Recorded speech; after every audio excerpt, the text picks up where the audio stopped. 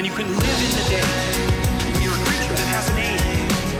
You have to have an aim that makes every moment supercharged and meaning. So do you know what an altcoin is? Yeah. So What did you invest in? Yeah, I What one? invest Dogecoin. Oh, Dogecoin. That's quite a meme, yeah. Nice. So I invested when it was like 0.004, and then it's been rising nonstop, and it's at 1 cent now. Yeah, nice.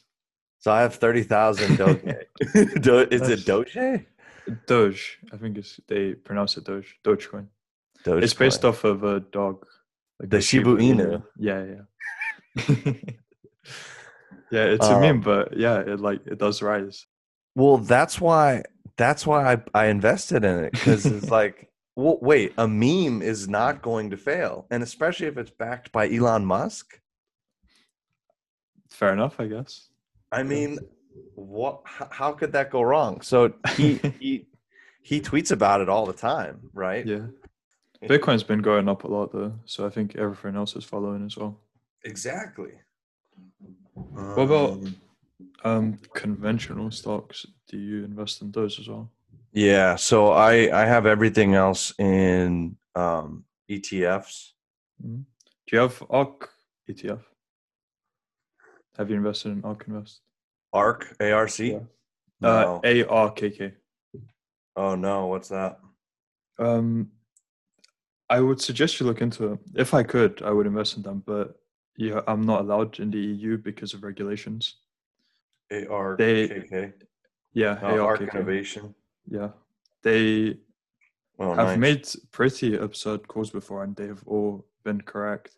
Like, they actually know what they're doing. They've got a good history. Yeah, a very good history. And they pick really innovative companies, and they really do their research. So if I could, as I said, I would invest in ARKG, which is genomics. And that should get pretty big in the next few years. Well, I'll put it on my ETF list. Yeah. Yeah, every month now I'm putting money away into ETFs. Mm-hmm. So long-term. Good, I wish I knew about it a while ago. Yeah, I'm happy I started investing from 18. And yeah, seen substantial gains. Good for you, really, man. Cool. What do you use? Robinhood? No, it's not available here. It's a brokerage I call it Degiro, but I think the actual pronunciation is DeGiro. Okay. I'm so sad that I don't live in the US for investment purposes, because there's so many regulations here. There's a lot of things that you cannot do. In terms of, for investing, the US, there's a lot more opportunities in that space. Whereas in the EU, it's very regulated. You can't do a lot of things. All right, man. I'll put something into these ARKs. I suggest, I don't know, you do. I think potentially Arthur might know about it, because, yeah. Yeah, we talk about it all the time. Ask Arthur if he knows about ARK. I think he may do. Do you want me to see if he wants to jump on? Could do, if he's available. But do we do this episode about fear, or do we do something else? Let's add this investing part. To beginner investors talking about investments. Maybe not ideal. I don't know. I'm excited about it because, in 20 years, if I keep a monthly, I wish someone had told me this or I wish my parents knew about this, so maybe we can share the word. Okay, fair enough. Right? If you put $100 a month into an ETF like SPY or VOO, right? A solid, guaranteed, at least in the US, right?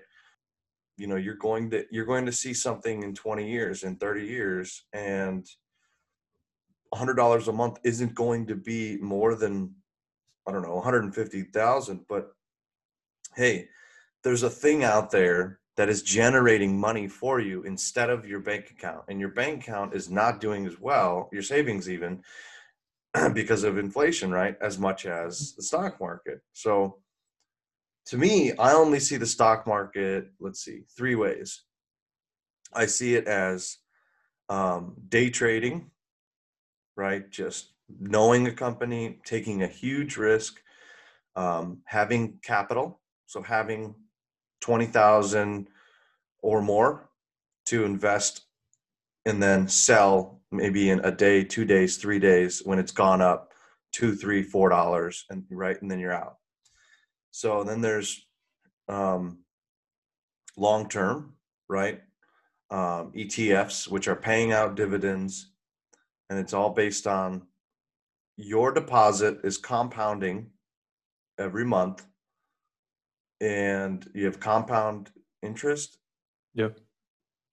So short-term, long-term ETF, and then the individual companies. Maybe you know a company, maybe you care about something, maybe you helped, like you saw Whole Foods, that you saw their mission like 10 years ago and you were like, you know, if they have stock, I'm gonna just put a little bit in there, right? If you did that because you cared about it or knew enough about it, you would be doing very well right now because they were bought by Jeff Bezos, right? Mm-hmm. So those are the three ways I see it. And I've dabbled in each of those so far in my short 2-month education with Robinhood. And you know what Robinhood is? Yeah. Perfect. Yeah. Well, so, investing app. Yeah. How did you find out? I mean, obviously you probably know more than I do, right? So how did you learn about it? So age 16, I found out about Bitcoin, which is when I started doing research. And I wanted to invest when I was age 17, but because of regulations, I couldn't sign up for a exchange to buy Bitcoin until I was 18 years old, because every exchange would ask for like passport photos or other ways of proving identity. So I could only buy it once I turned 18. So that's what I done when I turned 18. Put a lot of money into crypto. And so then when you were, let me see, when you were, we have that here because it wasn't that long ago. Okay. Bitcoin's now at 32,000 a coin. Mm-hmm. So when you were, let's see. When I was first looking into it, it was around 600. 400 to 600. Beginning of 2017, it was $912. So a bit before that. No, yeah. So August 2016, 571. So that's when I started looking into it. It just jumped like crazy. And then it 2017, 2000. So by the time, oh man, it was over 10 grand by the time you were. I remember still gaining 3 times the money I put in. And then it crashed. But since then, I've just held it since then, and it's gone up even more than before now. It's at an all-time high. It's been at an all-time high for a week. So this is what I was waiting for. Like I knew in the future it would go back up, so I didn't withdraw. And now I'm just going to keep holding with that. Yeah. Nice. What were you going to say? So you're going to let me borrow like $1 if I need it. yeah, for sure. But then there was another thing where last year I ended up saving up more money. Actually, no, it would have been 2 years ago. And I had enough I was satisfied with how much I had in crypto, and I wanted to start investing in conventional stocks. And the first thing I looked at was Tesla. And at the time it was at $200. It had just dropped to, I think, $180 because people were thinking Tesla would go bankrupt. And there was negative news around it. And I believed in Elon Musk and his vision. and the company's future, and I ended up putting quite a bit of money into that. And since then, it has gone up a lot, over 15x what I put in. So that was pretty insane as well. And you're just sitting. Yeah. Just like Arthur, he's sitting. Yep.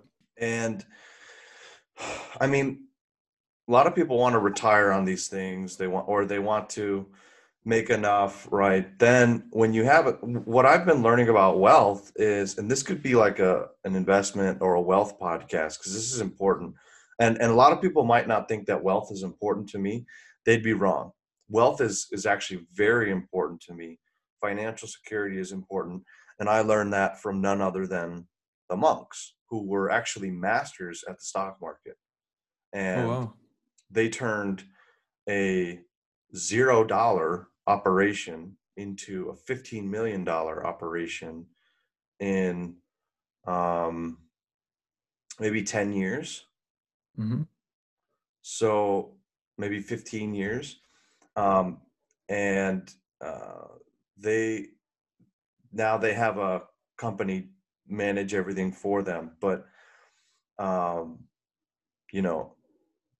I would sit with my guru sometimes and talk about that. And he's real big into low risk, long term, but you've got to get that money. For example, you can't do day trading. You can't make a whole bunch of money without some money. Like, unless you come up on one of those factors where it just jumps all of a sudden, you put in $100 at one point in Bitcoin, and then if you had held it now, right, you would be a multimillionaire or whatever it would be. But for what I'm learning is, like, for day trading or for investing in stuff, if you don't have enough to buy a healthy amount of shares, it's not going to get you anything immediately, right? There is a way to gamble, very much not recommended, but just putting it out there. There are option contracts, which you can, from a smaller amount of money, make a lot more money with them. Oh, really? Yes, but it is a lot higher risk as well. So it's higher risk, higher reward. Mm-hmm. So it's not like, so maybe there's a listener out there, maybe they're a teenager, maybe they're in their 20s, or maybe like me, they just got their first career and they're actually starting to make a decent amount of money. Like, my number one recommendation for myself is take a portion of that every month, go into an ETF, have a certain amount of money that's almost guaranteed, not guaranteed, but it's almost guaranteed, to be there, to be something bigger than it is in 20 years. It won't be anything until like 10 years. The first 10 years, right?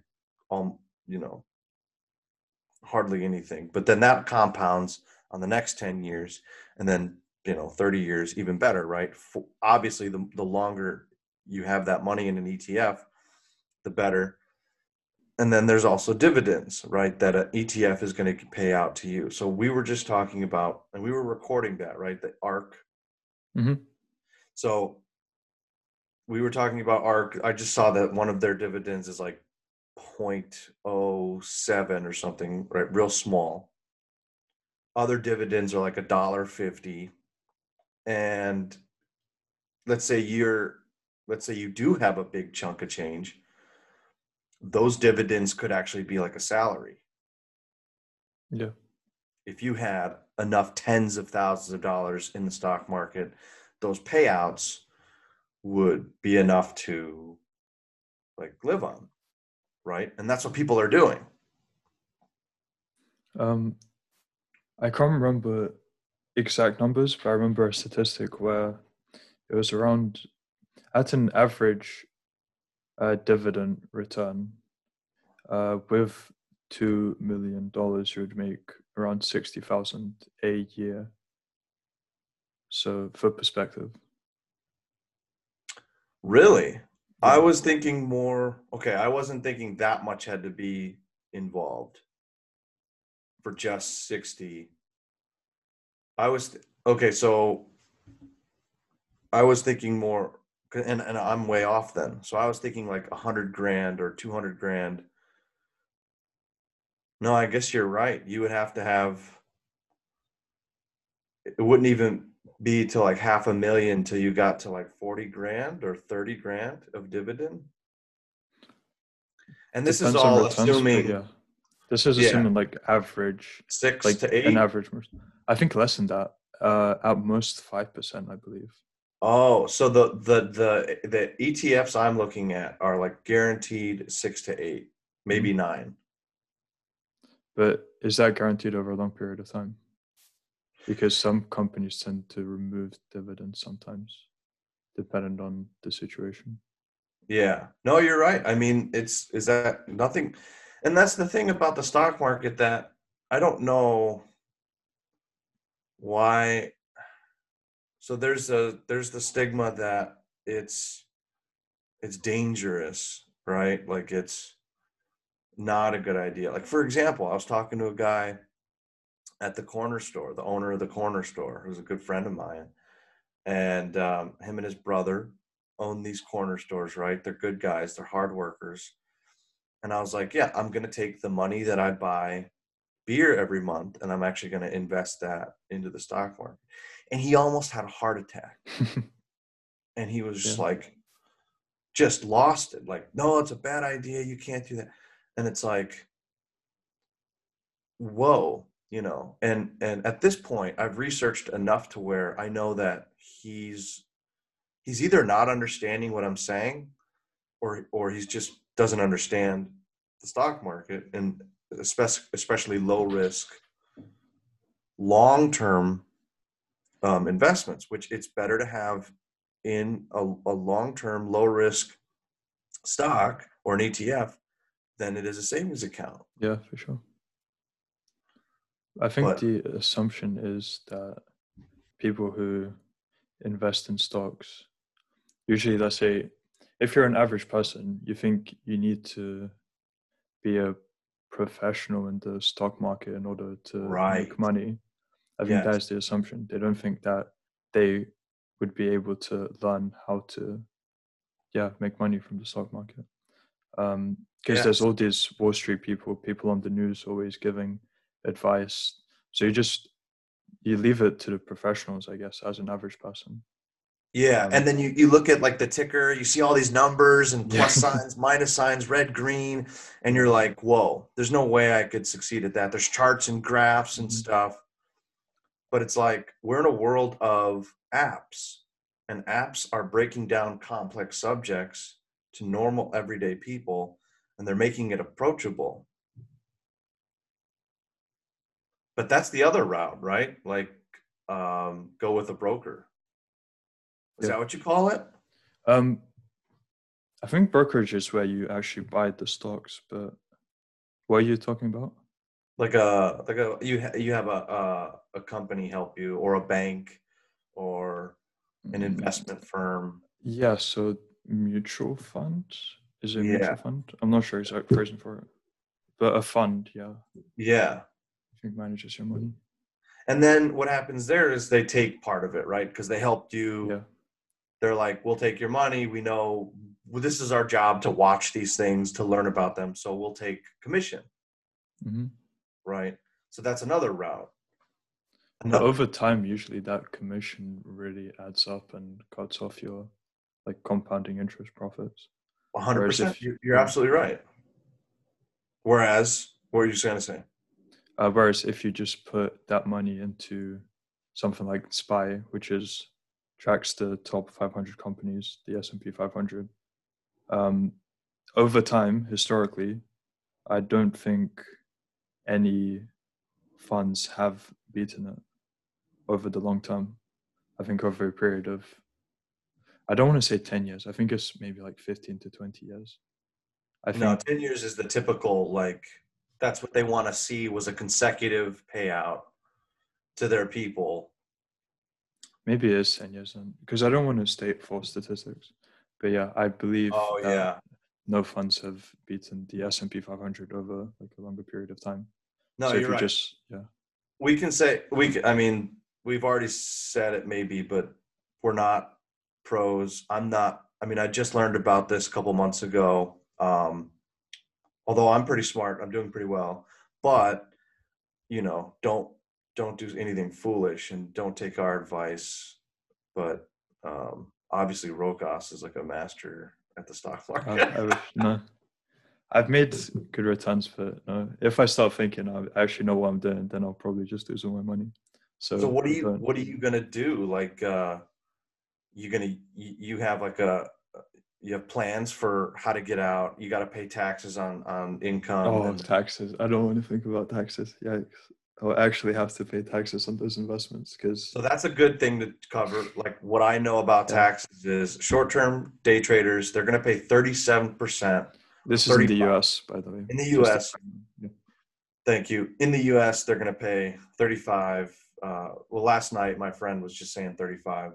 I thought it was 37%, whatever, tax on the money that you make. If it's under a year, if it's over a year, right, that's a long-term, it's considered long-term capital gain. Mm-hmm. And you pay a far less. Is it 10% or 15%? I think it's like 10 to 15. Yeah. But again, I was wrong on 37. I guess it's 35. So you pay far less if you're in that stock for at least a year. But yeah, everyone's got to pay, right?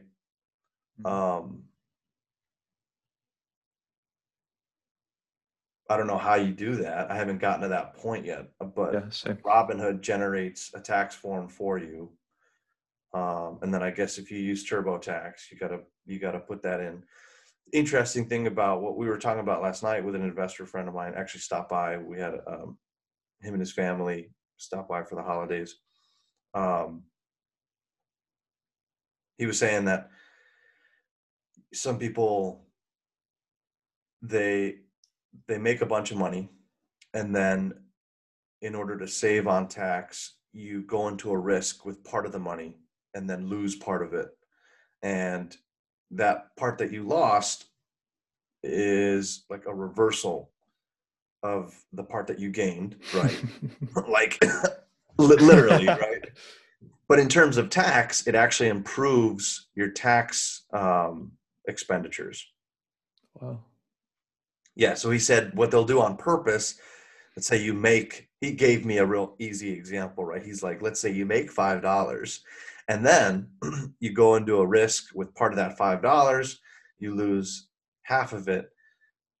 So you don't get taxed on the $5 you got when you got it, you get taxed on the $250 that you got since you lost part of it within the same tax bracket, same tax timeline.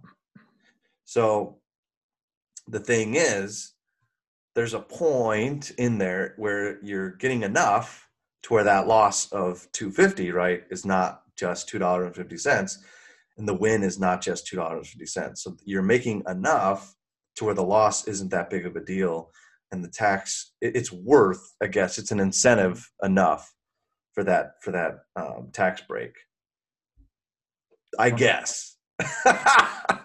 Again, just learned about that yesterday. So this isn't an investment podcast, but that's the thing. It's like, what the hell? Who cares? Just try it. Like, don't be afraid of wealth. My father, and we were talking about that last night. Like, oh, if our fathers gave $100 a month from the time we were born, right, into an ETF, and then here, son, you're 20 years old. I'm releasing this ETF in your name, and it's like, that would be amazing, right? So maybe the birth of my child in like 5 days is bringing up some of this, and that's why maybe I'm doing part of this, which I am definitely, now that I know what I know. But my father was against wealth. So I've talked to my dad since I've learned about the stock market, like, hey, have you ever done this? Why don't you know about this? Because he's a really smart guy, and he's against it. So I'm coming in from a training background from a parent who is against wealth. Mm-hmm. And first, full circle on that wealth part, like I don't believe in what he believes in. I don't believe that wealth is bad. I don't believe that capitalism is bad. I don't believe that the amount of economic potential as citizens we have in America and in Western developed countries is bad. I think that's a good thing. And I think the fact that there's this pie, and if you know how to navigate through it, you can do real well, just like some of the top earners. Mm-hmm. I think that's amazing. Instead of, right, the alternative, which is just evenly distributed potential. So instead of me being able to make $10, me and 10 people each make $1, right? That's an even distribution of the $10. So I'm all for, if you've got the inspiration, motivation, hell, if you've got the good karma, if you were born into a good family already, and you're already going to be a top earner, 1%er, great. Like, some people are mad at that.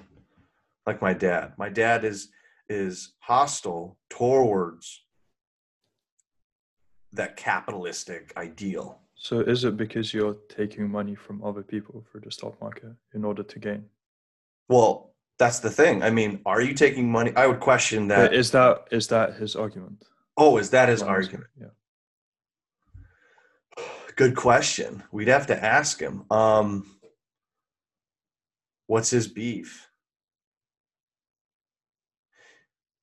I don't know. Like, why? I think not because you take money from other people. I think he would say it's because it leaves people in the dust. But again, I don't believe that. Even if that were true of his belief, I don't believe that. And I think he would say that. I think he has said that. But I don't think he's seeing the reality of that dust that gets generated is no one else's business. Like, it's up to he doesn't have this belief of individual responsibility.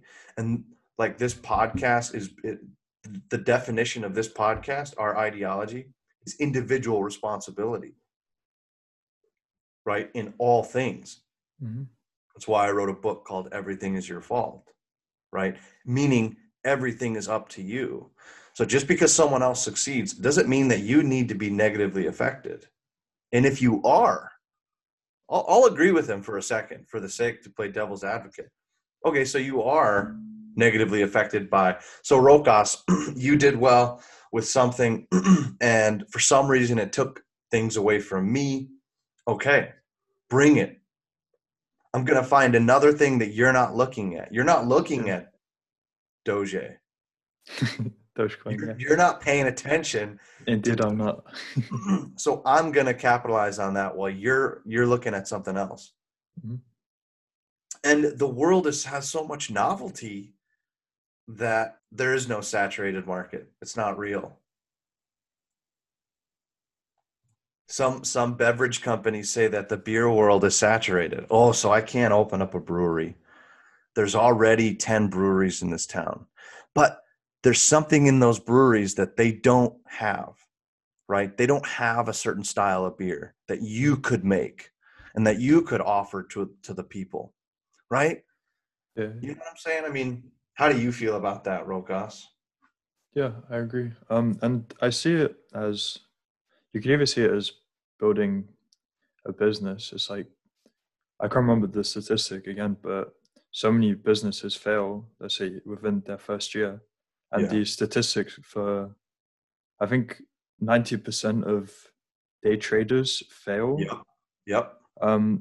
So it's actually, I think, similar statistics to how long a business 5 years it stays up. I think even for 1 year. Oh, actually, no. Okay, I'm not sure. But the failure rates are similar, and it's I think a lot of it is to do with how much work and perseverance you put into it.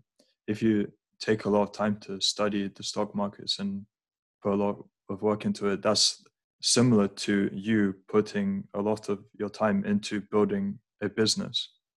And through both methods, you could see a substantial return in wealth. I'm not sure how else to phrase it. I mean, you're right. The key is, okay, let's say you are going to take the leap and go against the statistics, right? As an underdog, it's the system is the business, the entrepreneurship world is already against you statistically, right? If what you're saying is true, which what you're saying is true. Mm-hmm. If a restaurant makes it past the 5-year mark, the chances of it succeeding long-term grow exponentially, right? Still not 100% ever, but that 5-year mark for a restaurant, or maybe that's an old school. Maybe now it's a year. Maybe now it's even harder, right? But if while you're doing that restaurant, right, you're kind of good at what you do, you have a good team, maybe you have a backup plan, maybe you have something else going at the same time, maybe, right? Like maybe there's all these other factors in place to catch you if and when you fall. And you don't fall so far. You don't hit the ground so hard, and then you can kind of reroute, or what they say in the business world is pivot, right? If you can pivot quickly, you might be able to reduce collateral and, move on to another venture. But if you're talking to Helena, right, we've heard her story a while ago in the podcast, 100% all in, no backup. Yeah. Like, not even knowledge that a backup was needed. So naive, right? Like, oh, it's just coconut water.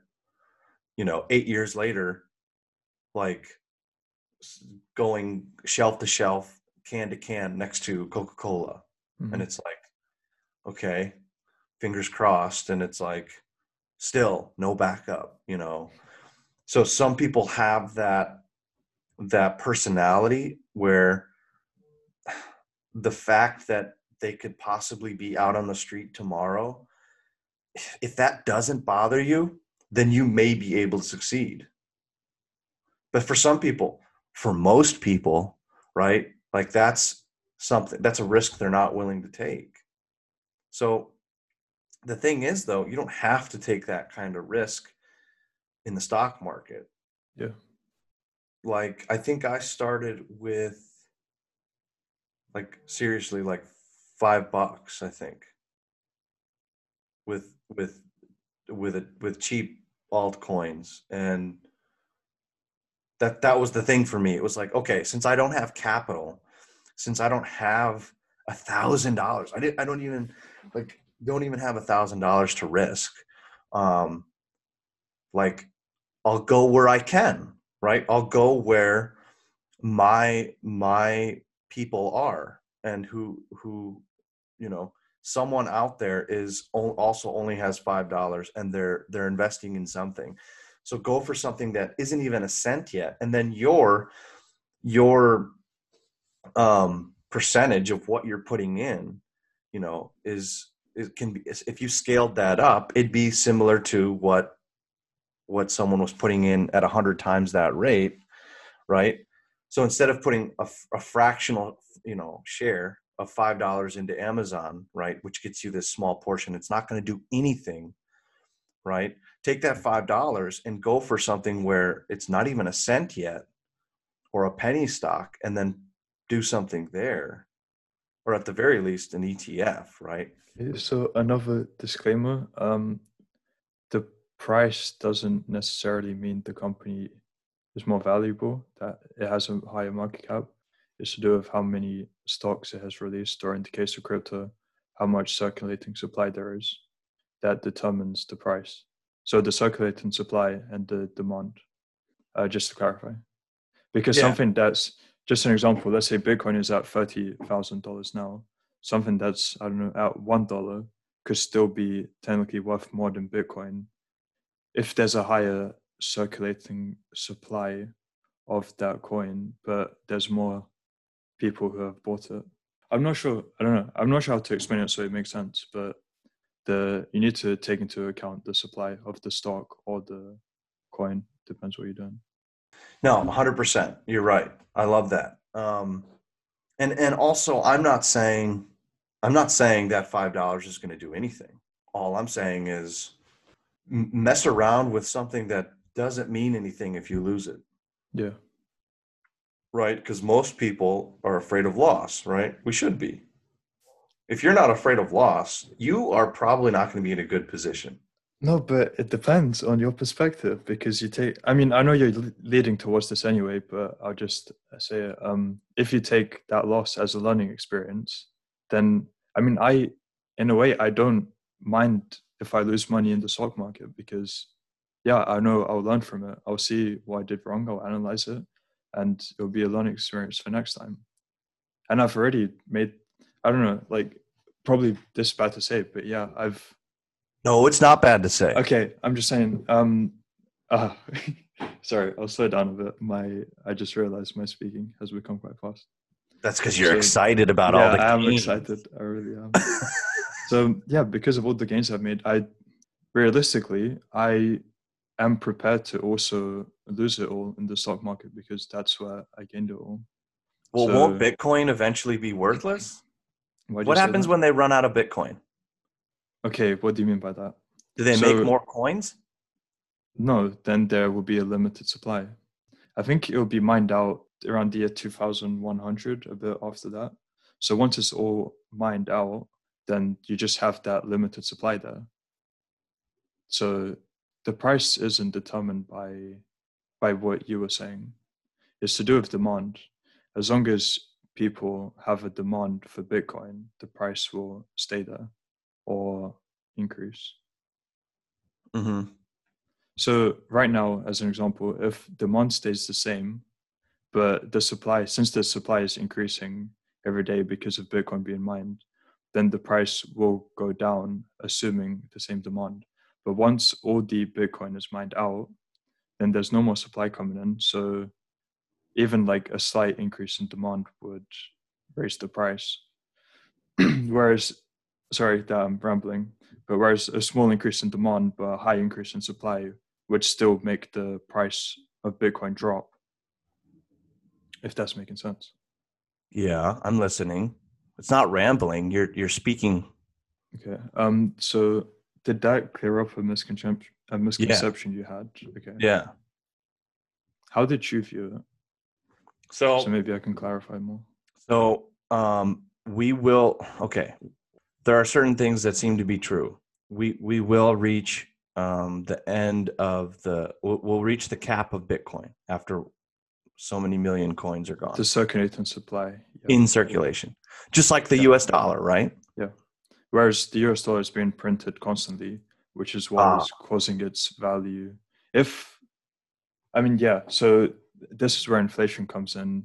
This is why Bitcoin isn't really affected by inflation, or won't be affected by inflation. It's a deflationary currency in the long term, whereas you have inflation in the US dollar, or just paper fiat currency in general, because there's constantly new supply being added, meaning there's more, in simple terms, there's more money with too few goods, which causes the price of those goods to increase. Mm-hmm. So inflation, yeah. And carry on. The value at that point, since demand, well, okay, maybe I lost the point. Where is more created, or is it just 20 million in circulation or whatever? So Bitcoin, the way it was programmed is there is a cap on the total amount that can be mined of Bitcoin. And currently miners are progressing towards that amount. So let's say, this isn't accurate statistic, but let's say 80% of Bitcoin has been mined, and there's still 20% to mine, and is currently being mined, and it will be completely mined in around, as I said, 2120.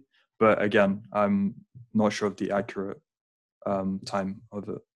And once it's all mined out, then it will stay as a limited supply. So since there will be a limited supply and there will be no more entering the market, so to say, you can assume some people will also be losing their Bitcoin. Maybe it's due to hardware faults and they didn't back things up. So over time, some Bitcoins will just become inaccessible, which will mean that the supply reduces. And assuming demand stays the same, but supply reduces, the price of Bitcoin goes up, which is why it is considered deflationary. And we do have lost coin. Like, yeah, we know that people got locked out of their account, died with Bitcoin, you know, devices lost. So that's definitely a reality. And from what I'm aware, I think Arthur and I were talking about if it reaches 517,000 a coin, the US will pick it up as a currency. And what was the reasoning behind that? That's I guess, I don't know, but that's something Arthur found that is something they need to happen, but for them to take it seriously. I mean, I agree for taking it seriously, but the problem is I'm not sure how the transaction fees have changed since 2017, because in 2017, once Bitcoin was like at around $20,000, it had pretty bad transaction fees. I think I remember doing a transaction which cost just $5 just in a fee for the transaction. So realistically, if they haven't fixed that, I think they have done things for it, but I haven't been following the innovations and what has been implemented into it. But assuming this may also repeat at, let's say, $500,000, when Bitcoin is at $500,000, it won't be realistic for it to be used as a currency if the fees are too high. So the problem with the fees would need to be solved. And then maybe I would agree with what you said. So let's back up a second. We're making a lot of assumptions here that we know what crypto is for. And Arthur and I talk about this a lot. What exactly would someone why would they invest in crypto, and why is the world using an open source currency? What does that even mean? First, I'd like to start off with why they use it. Because Zimbabwe, as an example, its currency has really, I don't know how to say this in a nice way, but use a financial term. Hyperinflation. So its currency is near worthless. Sure. And so it's not a personal attack on Zimbabwe. It's a financial reality. People in Zimbabwe, I remember, had started using cryptocurrency because, in Zimbabwe every day, the money they had would lose value. So if you put that money into cryptocurrency, then you would no longer be losing so much to inflation. So in a way, one use, just like that was a very niche, I guess, example. So it can be used as a store of value, but then I'll give another example. If you're in the US and you want to wire money to someone in Zimbabwe, there would be, for one, I think it would take several days for that money to arrive. And there would be, I believe, fees on it as well. Whereas with Bitcoin, it would arrive basically instantly, or maybe within a few minutes, and with low fees. So that's another advantage. And now, what you said, open source, right? Yeah. So open source is you can see the code for Bitcoin, how it works. There's the white paper that explains also how it works, but I'm not sure. Maybe you'd even explain open source better than me, actually. We can compare. My only understanding of open source is like Linux, GitHub. it's a community resource, and the community is the world, the known accessible world. If you can access it, it's open source. I like that, and that all the inner workings of it as well. I think that's important to clarify. Yeah, there's no secrecy. There's nothing confidential involved in open source. Exactly. Yeah, I like that. How you explain. So that's what crypto is, and Arthur doesn't, like he was telling me, he doesn't understand the value. He doesn't see the value in it. Like, what are we doing? What are we getting for a thing? So yeah, Bitcoin is fairly limited in what you can do. As I said, the examples I gave was a store of value. So it could be something, maybe if you don't want to invest in gold or silver, or maybe you want to diversify, just in case, I don't know, maybe you think the US economy may go into a recession and you're putting money into gold and silver. You can also put money into Bitcoin as an alternative, as a store of value. So that's one thing. The other thing, as a transaction, I think for basic things like in your local area, sure, I don't think I see value in it either. But then you can go to other coins which use the blockchain and other variations which actually have value in terms of, you have as an example, Ethereum, you have smart contracts. Once you record a contract, it cannot be changed. So it will forever be available. It cannot be altered. So from what I remember, I think wait, no, actually I won't say this because this is just something I heard while I was at a job interview. So maybe it's not. Well, then you can just preface it with that. Okay, so something I heard at a job interview, they were explaining what they were using the blockchain for, and they said that contracts made using the blockchain can be actually used in a legal court case because... Whoa, really? Yeah, because of what I said before, where records cannot be altered.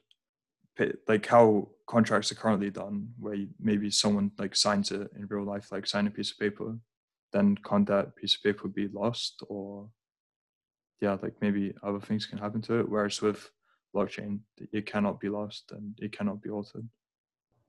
So something like if you're buying a house, I've seen cryptocurrencies specifically for buying houses. So contracts for buying houses, there's things like you can track, there's a way to track. Wait, no, okay. I'm gonna stop talking about it because this is something I researched 3 years ago. So I may not remember it accurately. So I don't want to be spreading misinformation. But I would just say it's a complicated subject. There's use cases in charity work, in healthcare, in, as I said, housing contracts. There's a lot of things, and it's something I think you could do a better job of researching for yourself instead of listening to me trying to explain. You would find a lot more value in that. So I'm just giving examples. Now, maybe there's an easier example in digital currency can be used as a medium, as a middleman. So buying things online. Yeah, escrow. I think there's numbers going. Escrow. Yeah. There's numbers going around the world as currency, and crypto is a way to be a channel, a mediumship. So from one company to another, the crypto can guarantee that the supply chain kind of stays legit. Mm-hmm. I think that's the one way that made sense to me. Yeah. Literally, my Robinhood crashed. That does tend to happen, I've heard. Oh, there it goes. It's back again. Dang. the Dogecoin just doesn't stop. You love looking at your money go up, huh? But and then in the same swing though, if it's not sustainable, it'll just fall again, right? Like Bitcoin never fell after its last, it hasn't fallen. It just keeps going higher, but they rise and fall. It's tempting, right? Because I could get out now and I'd have made some money. Mm-hmm. But if you stay in, maybe you can retire. It's weird. But it's I decided not to do the individual company route. So I was doing well with individual companies. I guess I have I enjoy looking at charts and graphs and seeing fractals. And they say that a graph of a company will be a fractal, and that you can predict what the graph is going to do, what those squiggly lines are going to do.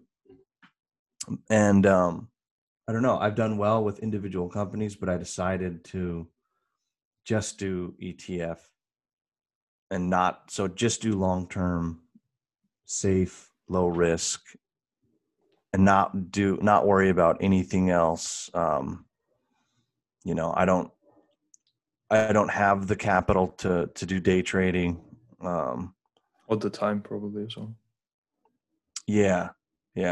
So, yeah, I don't know. I'm just excited about it because I'm just learning about it, right?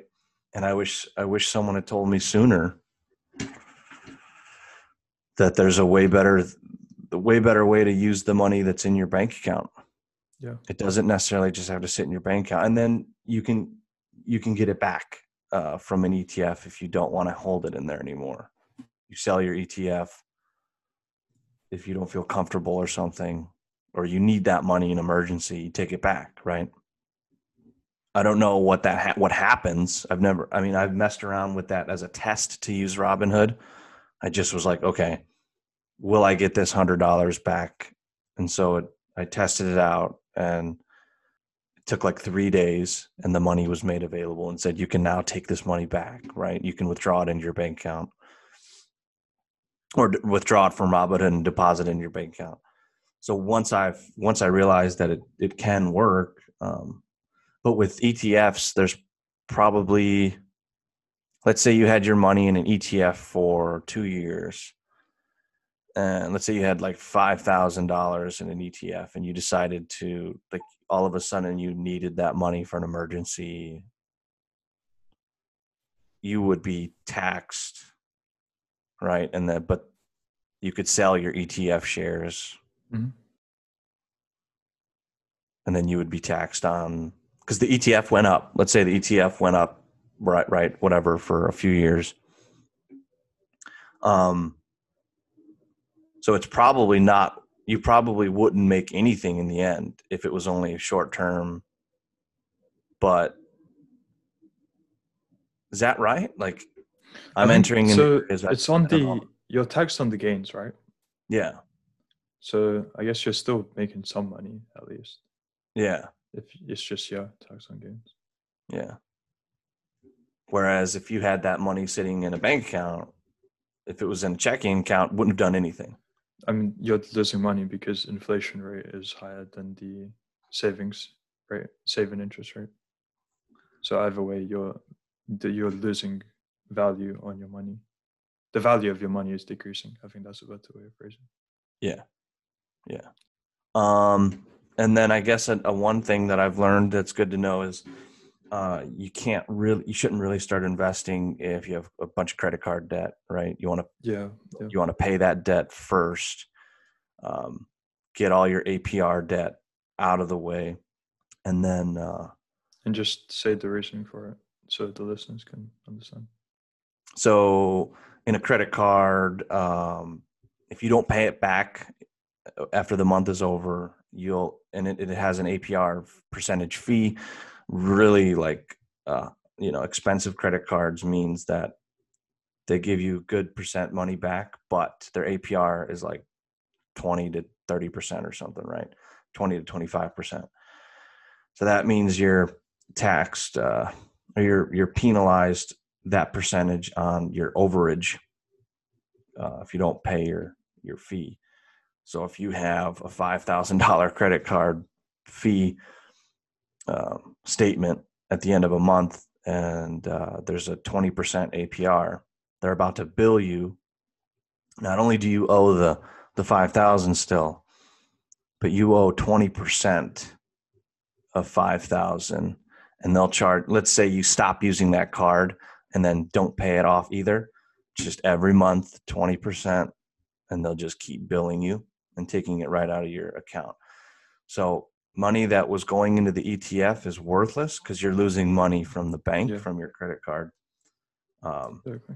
It's just not enough money in the stock market to come out as a positive. You're still in the negative and continuing to be in the negative. So credit cards come first. Utilities come first. Rent comes first. Car comes first. Food, and then anything. If there's a little portion somewhere in there, that's the one that you save.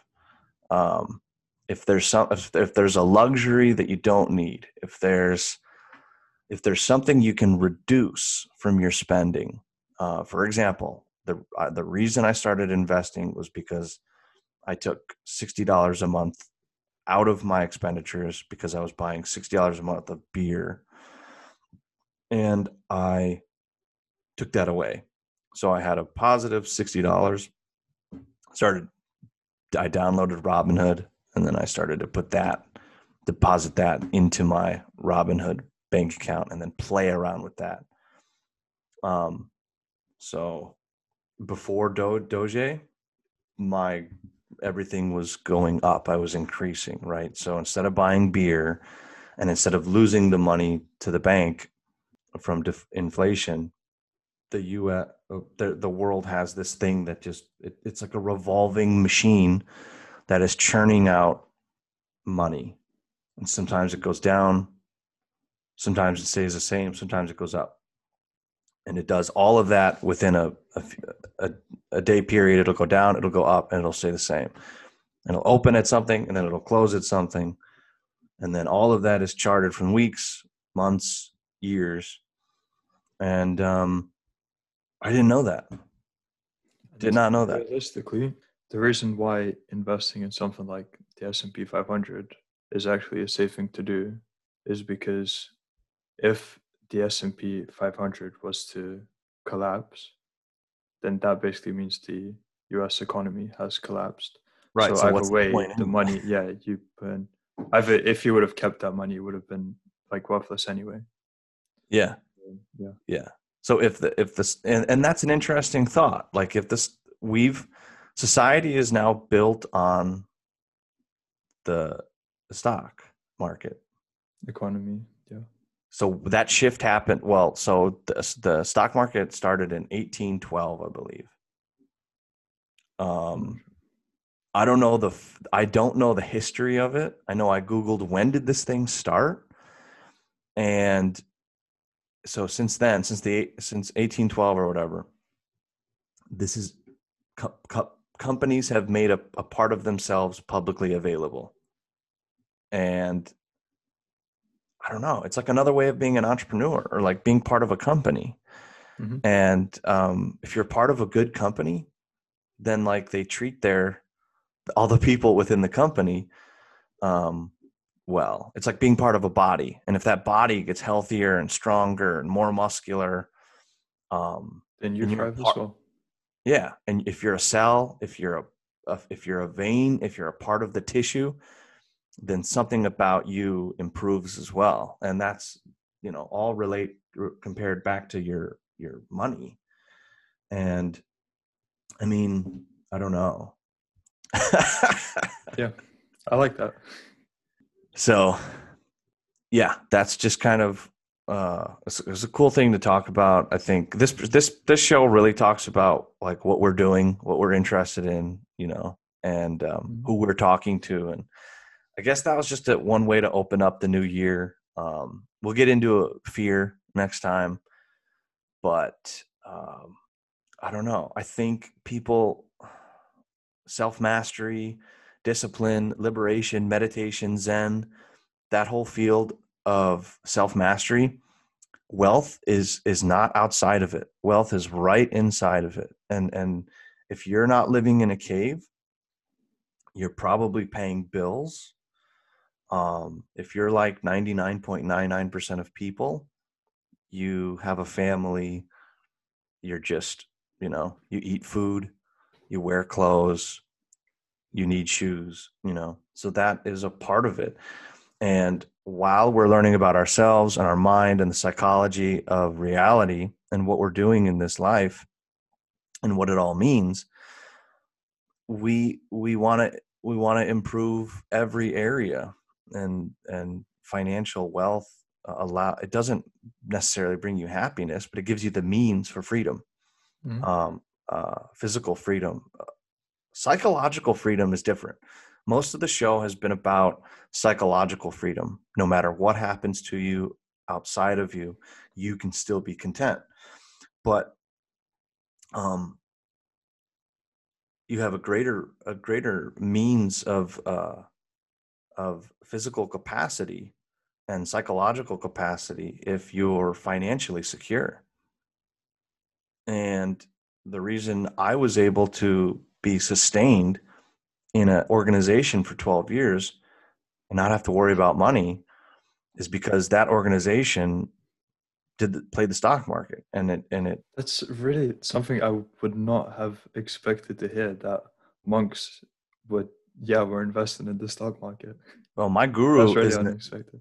Is a mathematical genius. He just sees numbers and in the air and can calculate things, and he understands economics, and he helped build that organization when he was coming up as a young monk. So what does that mean? I mean, that allows us to worry about other things.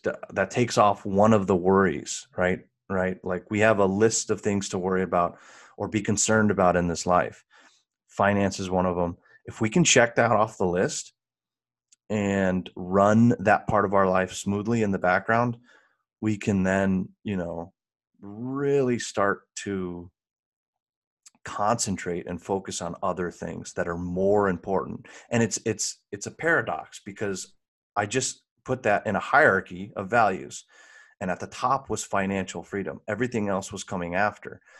And so if we can move that to the bottom so that it's a background running autonomous engine working on its own, and we have some sense of financial security, then everything else can take priority. Until that's the case, we have to then add that in with, psychological freedom and self-mastery. And, you have to meditate before you go to work. But if you can have some sense of freedom, your meditation won't necessarily be bombarded by, well, I've got bills to pay, I've got this to pay.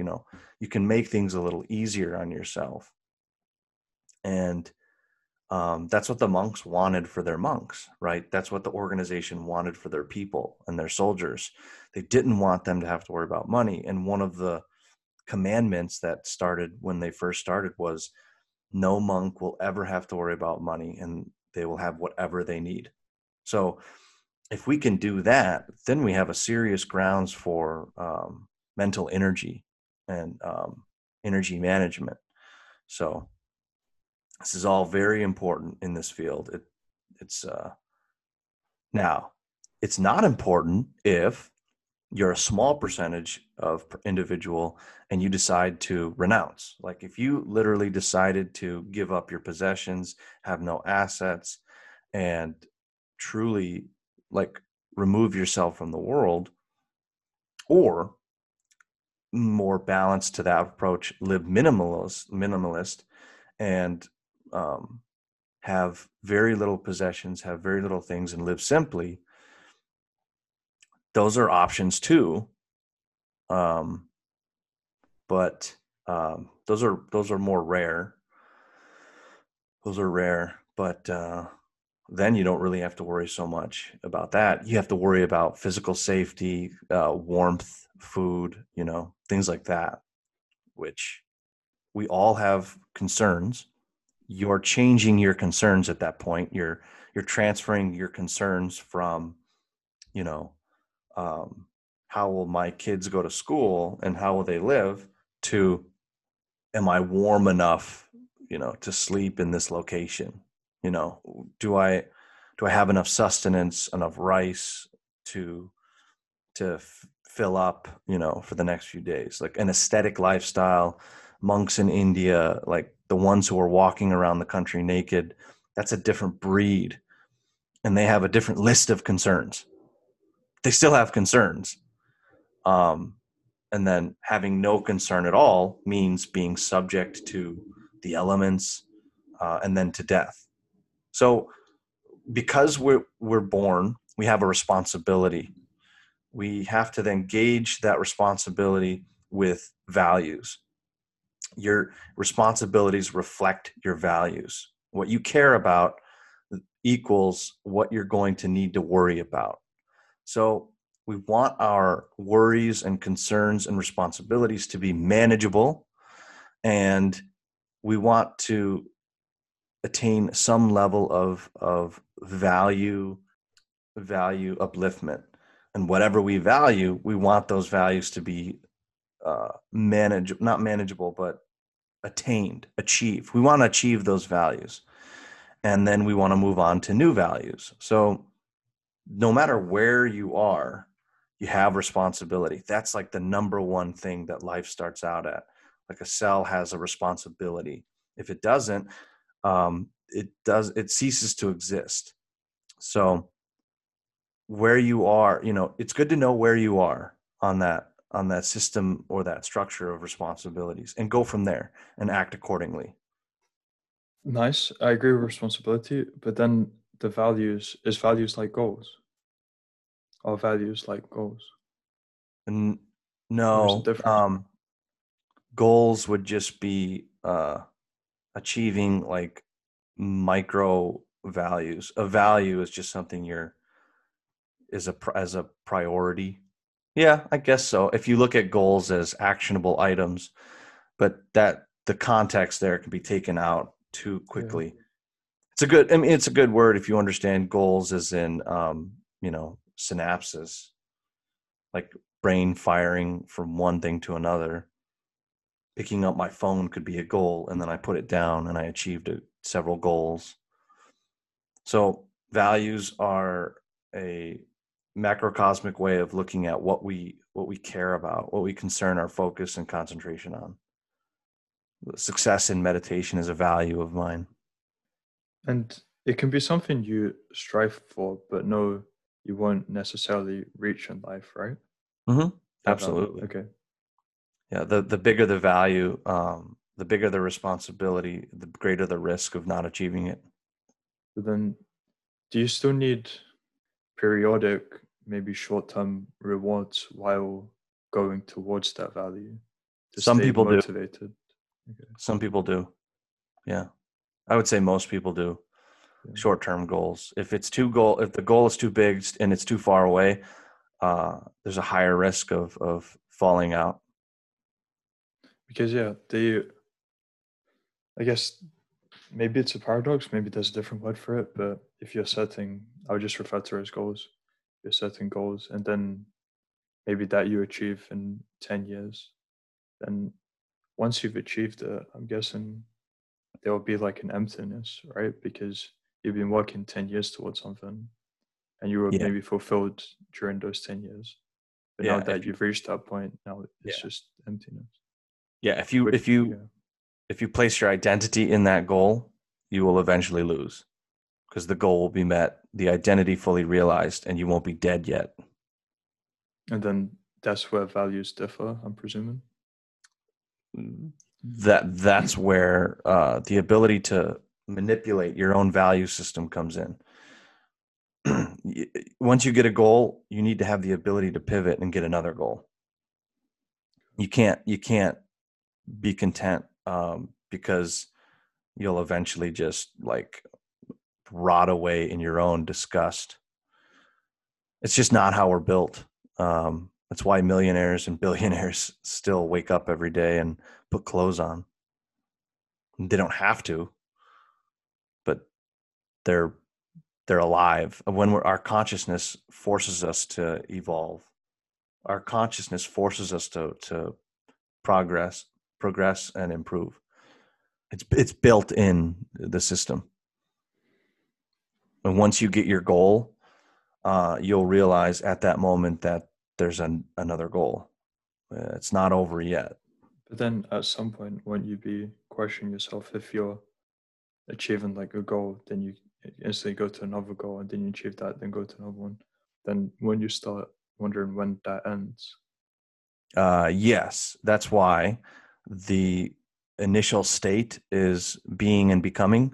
So you have the goal, yet you're content at the same time, even if that goal is not met. All right. So this comes back to what we talked about a few weeks ago. Yeah. So the fact that your goal changes does not change your contentment. The fact that you don't get the goal or get the goal does not change your identity as to who you are. It just improves and compounds. It's a compound effect. It doesn't, but it doesn't take away, and it doesn't add to your spirit. If you rest your identity in that, your goal setting is a means to an end, because the identity is not in the goal; it's in the journey. Yeah, it's in the striving. That's where the secret of life is. It's in the attempt. Which is where we can bring in failure next week. And fear. Fear. Yeah, fear. Oh yeah, failure, fear. Yes. Well, let's talk about that next week. Yeah, nice. Okay. Well, awesome. Thank you, Rokas, as usual, for being chief operating officer and managing the podcast and getting me on the microphone and bringing us together with multiple texts and multiple reminders, like, where are you? While I'm just glad that we got to do this again. I'm staring at the coffee machine, just having to feed the cat, and like the clock is ticking away, and I'm like, where did time go? And thank you to listeners. We are excited to bring you content, whatever that may be, for this year. 2020 was awesome. Did we do a whole year of podcasts? I believe we did, yeah. We started in 2019, right? You mean, yeah, it's been over a year. We started, I think, end of September 2019. Okay, so hey, pat on the back to you and I. Forget everyone else. That's cool, because that's consistency, and that I think that means that this thing is kind of, we're getting something out of it, and I'm loving that. I love getting stuff out of my energy investment. So yeah, it's definitely helping me, and I know it's been helping people around me as well, at least from what they've been telling me, which is really cool to hear that. Oh yeah, big shout out, helping other people. Yeah, big shout out to our listeners. I got a great message the other day that said, hey, your podcast like saved my life. It gave me concepts that I never heard of when I was facing like rock bottom. And so that kind of stuff is always helpful to hear. And we don't have a lot of people email. I get a lot of messages, text messages. It looks like our audience is not the email type. I get stuff in person. So I remember some of my articles or something I produced in Denver reached the US, and I was walking around Denver with Helena once, and someone was like, hey, you're the guy, you're the meditation guy. Are you Raj? So that was cool. But it's stuff like that. I was just talking to John, who we had on the show recently about that. It's the results, the feedback, the people that are like, hey, the depression I was going through, the suicide I was thinking about, the hate that I had inside me, those people are getting helped, and that is like, okay, we're doing something right. Let's try to keep going, because I'm already satisfied. Like, we've helped one person by now, so that's always my benchmark, and then I'm satisfied. But I guess this year we'll try to go for one other person. We'll go for as many as we can. As many as come, and so thank you, Rokas, and look forward to another year of discussions. Yeah, as I said before, really glad to be doing this with you, and thank you as well, Raj.